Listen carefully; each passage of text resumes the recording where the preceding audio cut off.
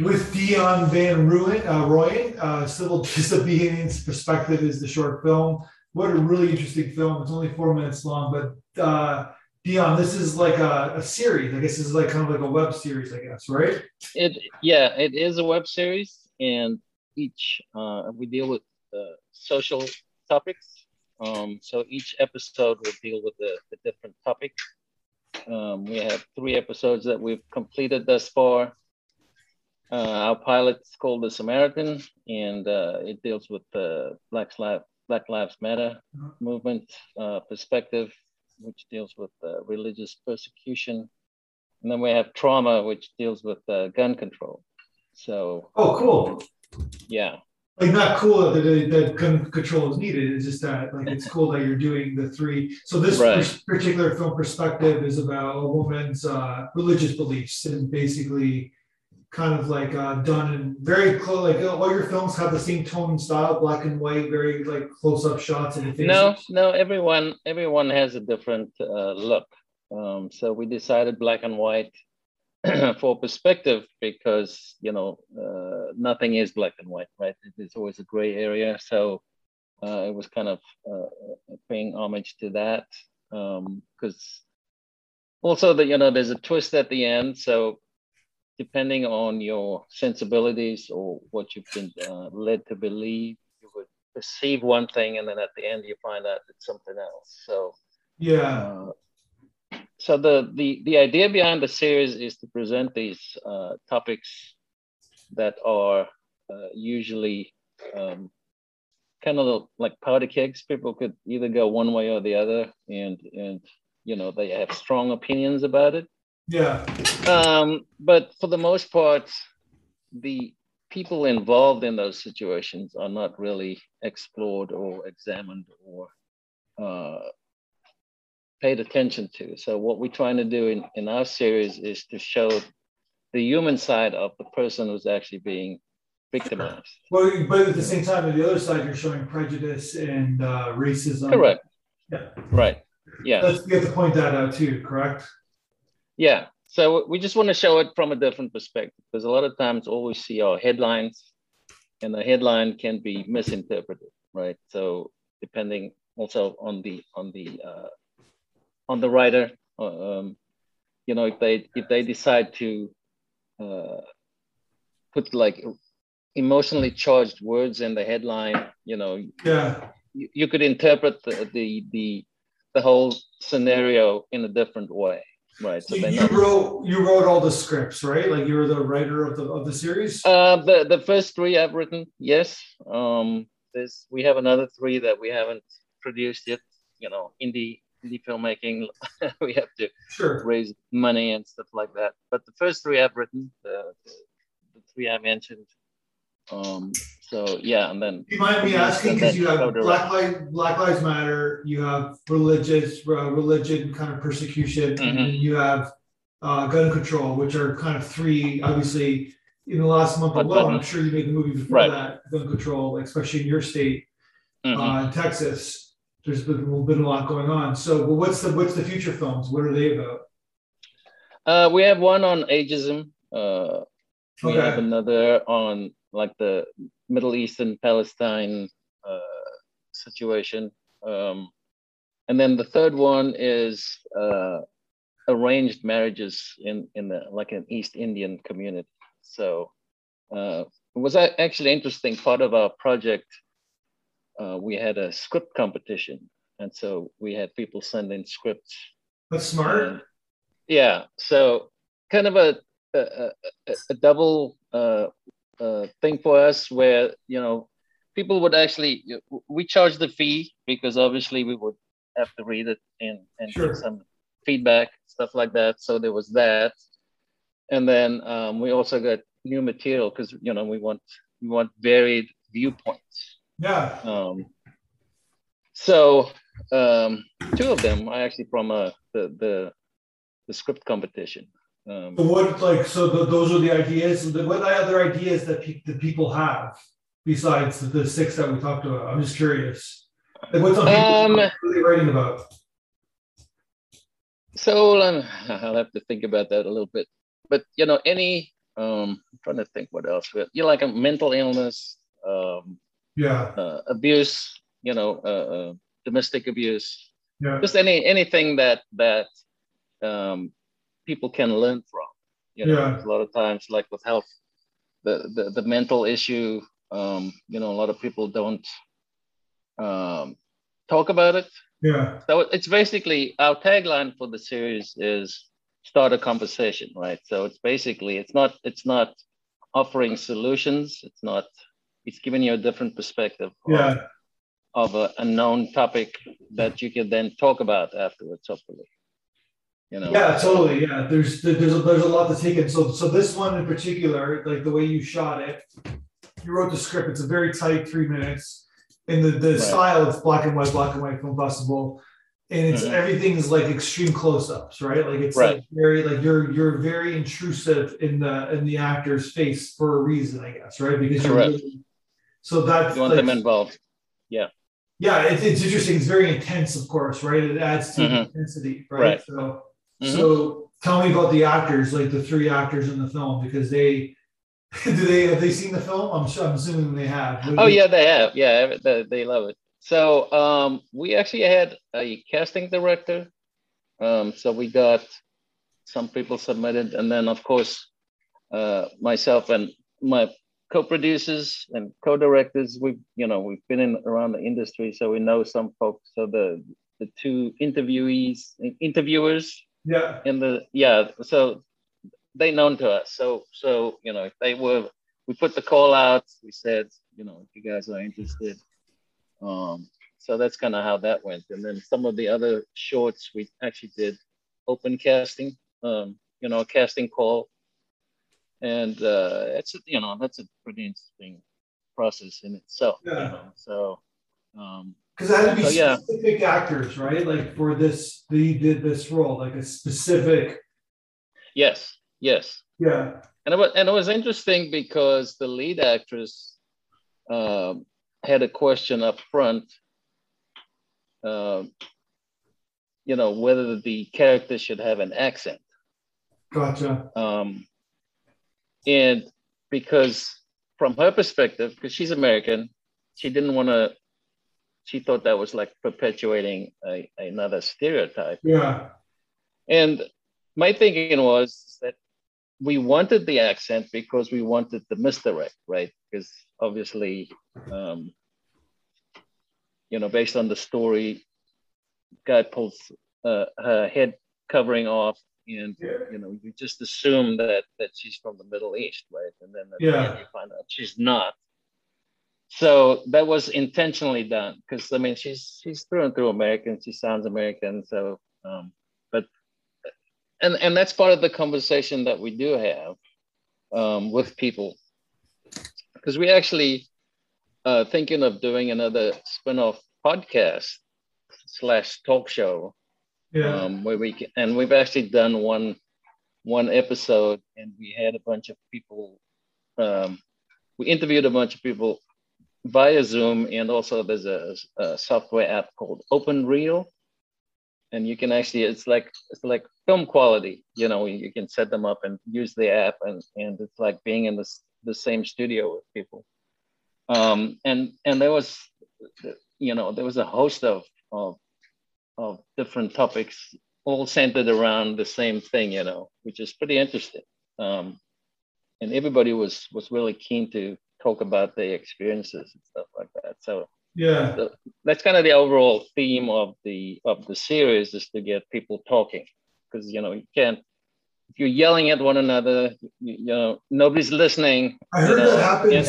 I heard that happens in your country sometimes. That the 2 sides don't listen to each other very often. Right. Exactly.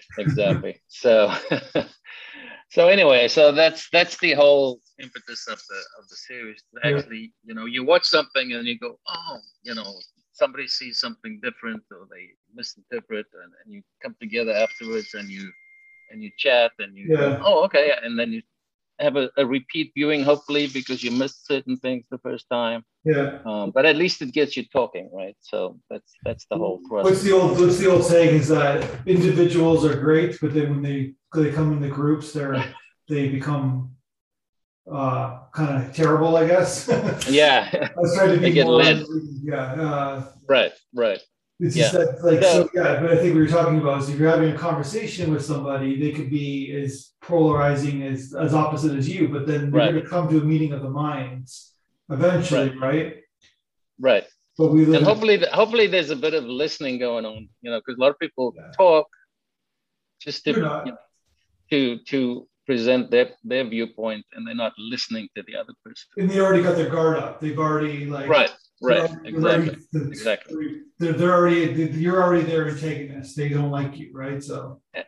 And a lot of these topics are like that, right? Because people come in with a preconceived idea of the person that's being victimized, and there's no latitude for seeing the person as human or even as an equal, So hopefully we can at least start that conversation and show them a different side.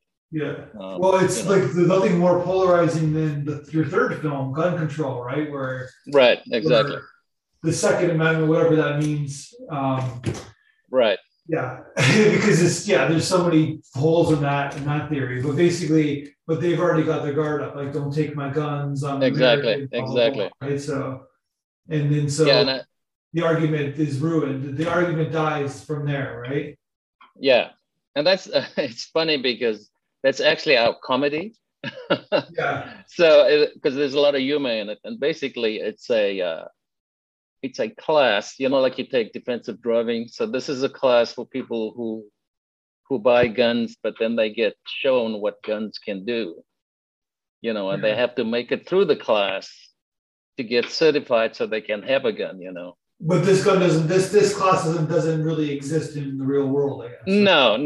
But of course they show them, mutilated bodies and all kinds of stuff. And so, people end up throwing up. And so if you throw up, you're kicked out. And, if you can't make it to the end, you get, so it's kind of a play on that. Gotcha. Because a lot of people, they have this idea of, oh no, I need a gun to, but they don't really know what the effect of a gun is, right? I mean, they haven't really seen the end result. No, but I think that Bill, Bill Maher had a couple of weeks ago. I don't know if you ever watched the show, but he basically says that people see the movies and they see the heroes, right? The heroes like what they do with guns, and it's always a good thing. It's always like vengeance and they don't get hurt, but they kill their enemies and they can take multiple gunshots and still walk. Yeah, right?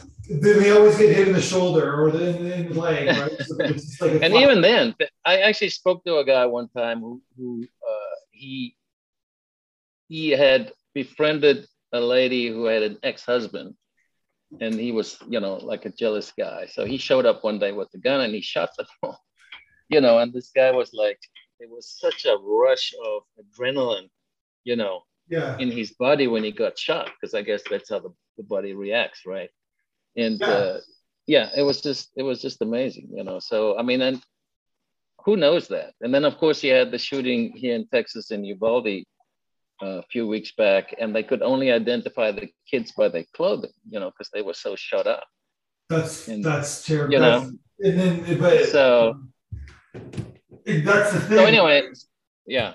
No, but I know it's a comedy, but it's like, it's not a true comedy, but there's a lot of humor in it. Sure. But that's not going to change people's minds about guns after that. Right. After what you just described, it's like nothing's going to change their minds, I guess, right? Right. Exactly. So hopefully, it'll make somebody think. If we can reach one person and make them think, or maybe question or talk or something, then it's a success, So that's kind of what we're shooting for anyway. I know you live in a very liberal state compared to the rest of your city, compared to the rest of your state. Right. But it's a pretty crazy thing. It's like there's two worlds, right? You live in two worlds. Exactly. And so like you travel 20 miles from San Antonio, you're like in a red state, right? Yeah. Yeah, we drive a lot, and you see, you go through these little towns, and you field flags and stuff, and it's like, you know, you don't want to break down anywhere in this area because you really don't know, right? Because, you know, it's just the way of the world right now. But yeah, well, I think what you're doing is like, so your partner in crime is Michael Adrian Lockett, right? So where did you? He's actually a friend of my producer, Linda Palmer, and he was actually supposed to come down to LA to direct. He was going to direct because he'd helped us out with artwork and different things. Yeah. You know, everybody does multiple things, and so we offered him the opportunity to actually direct. And so he came up with the storyboard, but then something came up personally, and he couldn't make it out. So that's why Linda and I ended up directing. But we used a lot of his storyboard, and we added to it. The black and white was my idea because I just wanted that contrast. You gave him a credit for his prep, I guess. Yeah. So because I mean, he did contribute the storyboard, and he had definite ideas on what he wanted to accomplish, you know. And that's the whole thing with the whole series too, because we want to include a lot of people, a lot of different people, and just open up and give opportunities to folks. So we've offered directing opportunities to some of the writers, the other writers for some of the other scripts which we haven't produced yet. Yeah. So hopefully we'll get some attention or some interest. We're going to use the 3 we have to market and kind of send it to other production companies and hopefully get, you know, financing that way as well. So then I guess your producer partner is Linda, correct? Linda Palmer, and then Andrew Anunci, and he's the lead in the Samaritan episode. Yeah. Okay, cool. So so guys, Linda's the one who does the submits to the film. Correct. Right? Yeah, she does all the submissions. We come up, we meet once a week, and then we decide on. We came up with a list of festivals and picked ones we wanted to submit to, because obviously, you know, funds and all that other good stuff. Yeah. So like it's got multiple awards so today, I guess, right? Yeah. So they've both we've had perspective and trauma in festivals before, and because they're short enough, we can bundle them, you know. So now we just finished the Samaritan and we started submitting that. In fact, this weekend it plays in Pasadena, the Pasadena Film. Oh, great! This weekend, yeah. And then, so what did you think of our audience? Oh, absolutely, yeah, it was good. It was good. It's always good to. Very rarely do you get feedback unless you're at the film festival. You know what I mean? When you can actually do the Q&A and people come up to you afterwards and you can chat a little bit. But I think that's a good format. It's good to for filmmakers anyway to get feedback, and a lot of them are very thoughtful. You know, it's not just, oh, I liked it and I like this and I like. I mean, they went into a lot of the technical side and then also the character side. You know, so. Well, you got like a couple of them were I know from the filmmakers, quote unquote, like because it was a really nicely executed film, like from a production value standpoint, the way you did it was really interesting, like because that's a gutsy move that you did, like kind of like doing the extreme close up, and but tone wise it works for this particular film, right? Right, yeah. So we're trying to have a little different style for each episode. Hopefully we'll be able to continue that. So the Samaritan, because it's a black man that gets pulled over by the cops and then by a cop, and the cop ends up dying. So of course they're blaming him, but there's a twist again at the end. And so a large chunk of it, right? A large chunk of it. Yeah. You want to keep the audience interested, and it's actually told in a non-linear fashion, so it kind of jumps back and forth. So you know, you kind of have to pay attention. So that is kind of more like a Law and Order style, you know, a little more grainy. And then Samaritan was in a classroom, so it's kind of has little shades of different colors and things like that. So you know, we're just trying to keep it interesting visually as well, and complement the story. Yeah. You know, we're not just doing it willy-nilly. It's got to make But sense your for the film, story as well.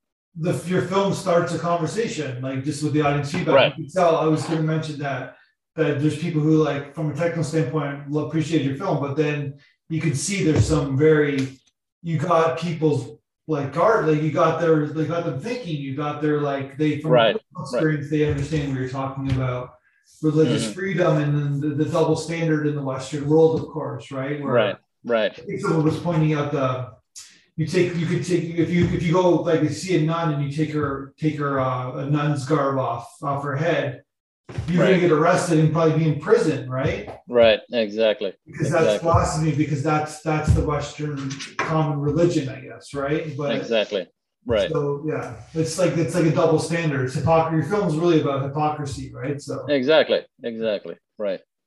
Which it nails with, and it's 4 minutes, which is genius too, because it's like you get in, you get out, and you kind of tell your story, and basically it could play at any festival because it's an easy film to program. Right. Hopefully, yeah. So that's what I'm saying, because they're short. We hope, you know. So we're trying to keep most of them 10 minutes and under. Yeah. The Samaritan's slightly over, just because there's a lot more story to tell. Yeah. But like I said, we want to maybe have like a talk show where we can use that as an intro into the topic, the short film, and then have people and professionals and just regular folk tell their story. Sort of dialogue, right? Yeah. Well, so I'm really gonna look out for your film. You can check out your website for more information, civildisobedience.com. Civil Disobedience Series. Series.com, yeah, civildisobedienceseries.com. Yeah. And you have all your films and your awards and your kind of production team there. It's a pretty good list of people who are attached to the film and to the films, and I think you're onto something. So, like, I hope it, like, then you can just have it one package too, right? You can, like, right. Yeah, we actually have a TV Bible. So you know, we have a business plan. We have, you know, all the business side lined up as well. So, you know, we can present a professional package. Yeah. And then of course there's a teaser trailer on the website. So it kind of has little snippets of the 3 episodes that we have filmed thus far, and then hopefully we'll get some interest and we can complete the series. We'll have 6 episodes. This came like filmmaking came later in your life. You said in the blog interview you're born in South Africa. Like, it was something that you couldn't even imagine growing up, right? Because the culture, the way you were brought up, and then all of a sudden, look what you're doing. Did you imagine that when you were growing up? No, absolutely not. I think I always had some kind of creative bent, but I'm not sure, you know, just because of the system, you just assume everything's cut off from that, you know. Yeah. But it was interesting because when I eventually started working, I became like the minute taker in the meetings. And so I wrote it out like dialogue. So, you know, so I would have people's names up front, but I'd have their initials, and I would basically write what they say. You know, not verbatim, but as, you know, pretty much what they said. So you read it like a little script. Yeah. So that was my style. Oh. And then one of the managers I was working for, they said, "Oh, you write pretty good." And I was like, you know, you still don't believe anything, but it took a long time to find a voice and develop a style, or, you know, because everybody starts out, you want to write like somebody else, right? Yeah. Ends up sounding all stilted, and so you have to get that out of the way first, and eventually you have to you know, just keep grinding away. But you also, a big part of that process is that you have to be honest with yourself, right? Because a lot of times, initially I thought I wrote something, I thought it was pretty good, but people kept rejecting. And at one point I had to say, well, you know what, it's probably not good at all. So I kind of retooled and started over. And then I started getting a little more You learn responses. It's a growth spurt, right? And it's like you said, Exactly. It's so funny because in any kind of art form, especially when you're writing a story or a screenplay, if you're not honest, it's like it just subconsciously just jumps out the screen. Like you see, you can actually read it. Yeah, you can catch it. It takes you out of the script. If you're reading a script, exactly. Yeah. Sometimes you don't even know why. It's just something doesn't feel right, and it's just like it just gets bogged down, right? Exactly. Yeah. And there's a lot of we got a lot of scripts for our competition, and a lot of them was like for me. Yeah. Because I obviously have my own style and I know what I like right now. So, but yeah, you can actually read that when someone's trying to show what they can do, right? Or they're trying to lead you down a certain way. But the best script should be effortless. You should just read and not even.